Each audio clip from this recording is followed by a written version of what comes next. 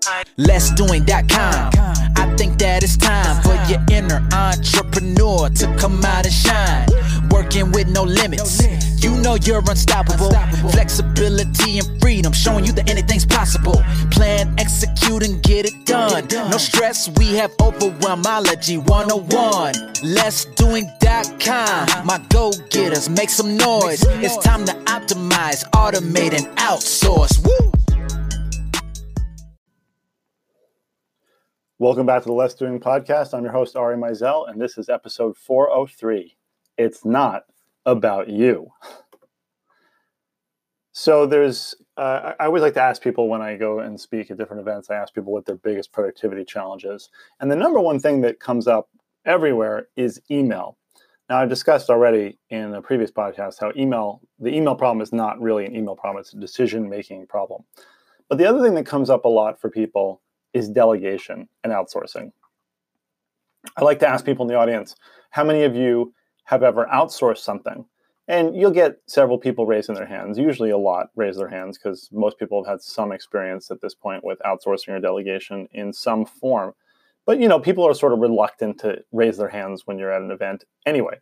So a bunch of people raise their hands. But then I like to say, now, how many people have ever had a bad experience outsourcing something? And more people raise their hands than initially raise their hands to identify themselves as people who have outsourced before. It's always, people get a really big chuckle out of it, but it's true. Like for everybody who has outsourced something, there is somebody who has a bad experience or a bad story of outsourcing. Either they got a result that they didn't want, or it was too difficult for them to do it. It took too much time, or in really terrible scenarios, something malicious actually happened, which is far less frequent than you might think. So the problem is that most entrepreneurs have experienced failures in delegation. They've asked people to take responsibility for a project and have not received the results they were expecting. This is because they do not know how to delegate appropriately and accurately communicate their intent. Now, we take it for granted that we might be able to outsource and delegate, but the truth is, it's a skill like any other that needs to be learned and honed. So you have to accurately and effectively communicate your intent to others in order for them to operate successfully. It's just that simple. So my question to you now is, how often, on a scale of 1 to 10, does your team accurately understand your intent? Rate yourself on a scale of 1 to 10. And if you rated yourself between 1 and 3, you're saying, I never get back what I asked for. And that's not a good place to be. We don't want to be there, obviously. If you're 4 to 6, then you sometimes get back what you asked for, but it's only if you make very simple requests or explain yourself several times.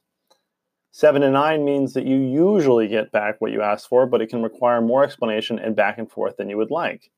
And if you somehow manage to rate yourself as a 10, that means that results always equal requests. I can tell you I've never seen a 10. I don't consider myself a 10 when it comes to outsourcing. There's always room for improvement. Now, one of the big problems that people face when they outsource things is they see it as a very binary activity, meaning either I have to do everything or this other person has to do everything. And most of us are not comfortable with either of those scenarios. So what we actually teach here at Less Doing is what I call the 6 levels of delegation. And we go everywhere between do what I say all the way to just get it done. And there's 4 levels in between there. And what you're really doing with these levels is you're dialing up the level of trust, but more importantly, you're dialing up the level of empowerment. We want to outsource and delegate, and you can see that I use those two terms interchangeably. We want to do that not just because, there's this task that I don't want to deal with, that I'm not good at, and I just want to get it done. No, we want to do this ideally so that we can empower somebody to truly achieve something great. Because what we have right now is a lot of people look at outsourcing as a knee-jerk reaction, meaning they come across a task or a project and it's taking too long, or they don't like it, or it's difficult for some reason, and they say, here, give it off to somebody else. Here, you take it, you do it. Now, the problem with giving an inefficient challenge or an inefficient process to somebody else is that you're taking something that you're not good at and don't have complete information on maybe, and don't have the full skills to accomplish. And then you're giving it to somebody else who has less information, less context than you do. They may have more skills, but they have less information. And you're now expecting a better result than you could have achieved on your own. And you're really just setting everybody up for failure. It's also the reason why the optimize, automate, outsource methodology of less doing exists.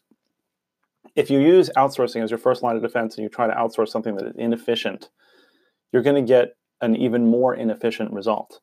But if you optimize first by looking at what you're actually doing, automate next by automating the things that a human being doesn't need to be doing or shouldn't be doing, because if you give automatable work to a human being, you are in essence dehumanizing them.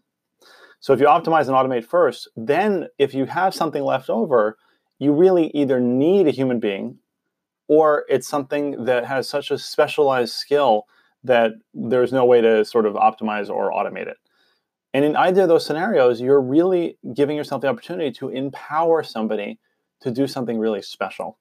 And when somebody is empowered in their work, they're going to take ownership over it. They're going to be able to overcome certain hurdles without having to come back to you to manage them so that you get to focus on leading.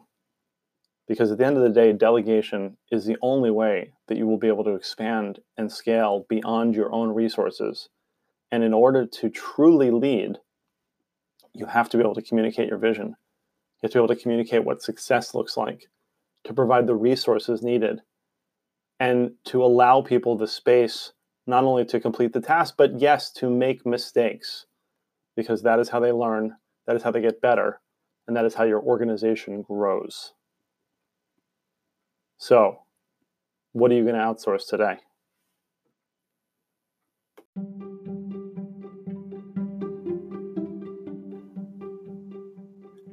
So what happens next, you may be asking? Well, whenever you're ready, here are 4 ways I can help you grow your business and get back your time. 1, join our free Facebook group, The Replaceable Founder.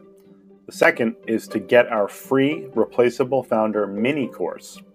The third one is to come to our next one-day Replaceable Founder workshop in New York City.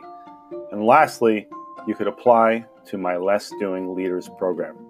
Simply send an email to oao@lessdoing.com, and through the magic of automation and some very human beings, we'll get you going in the right lane on the road to replaceability.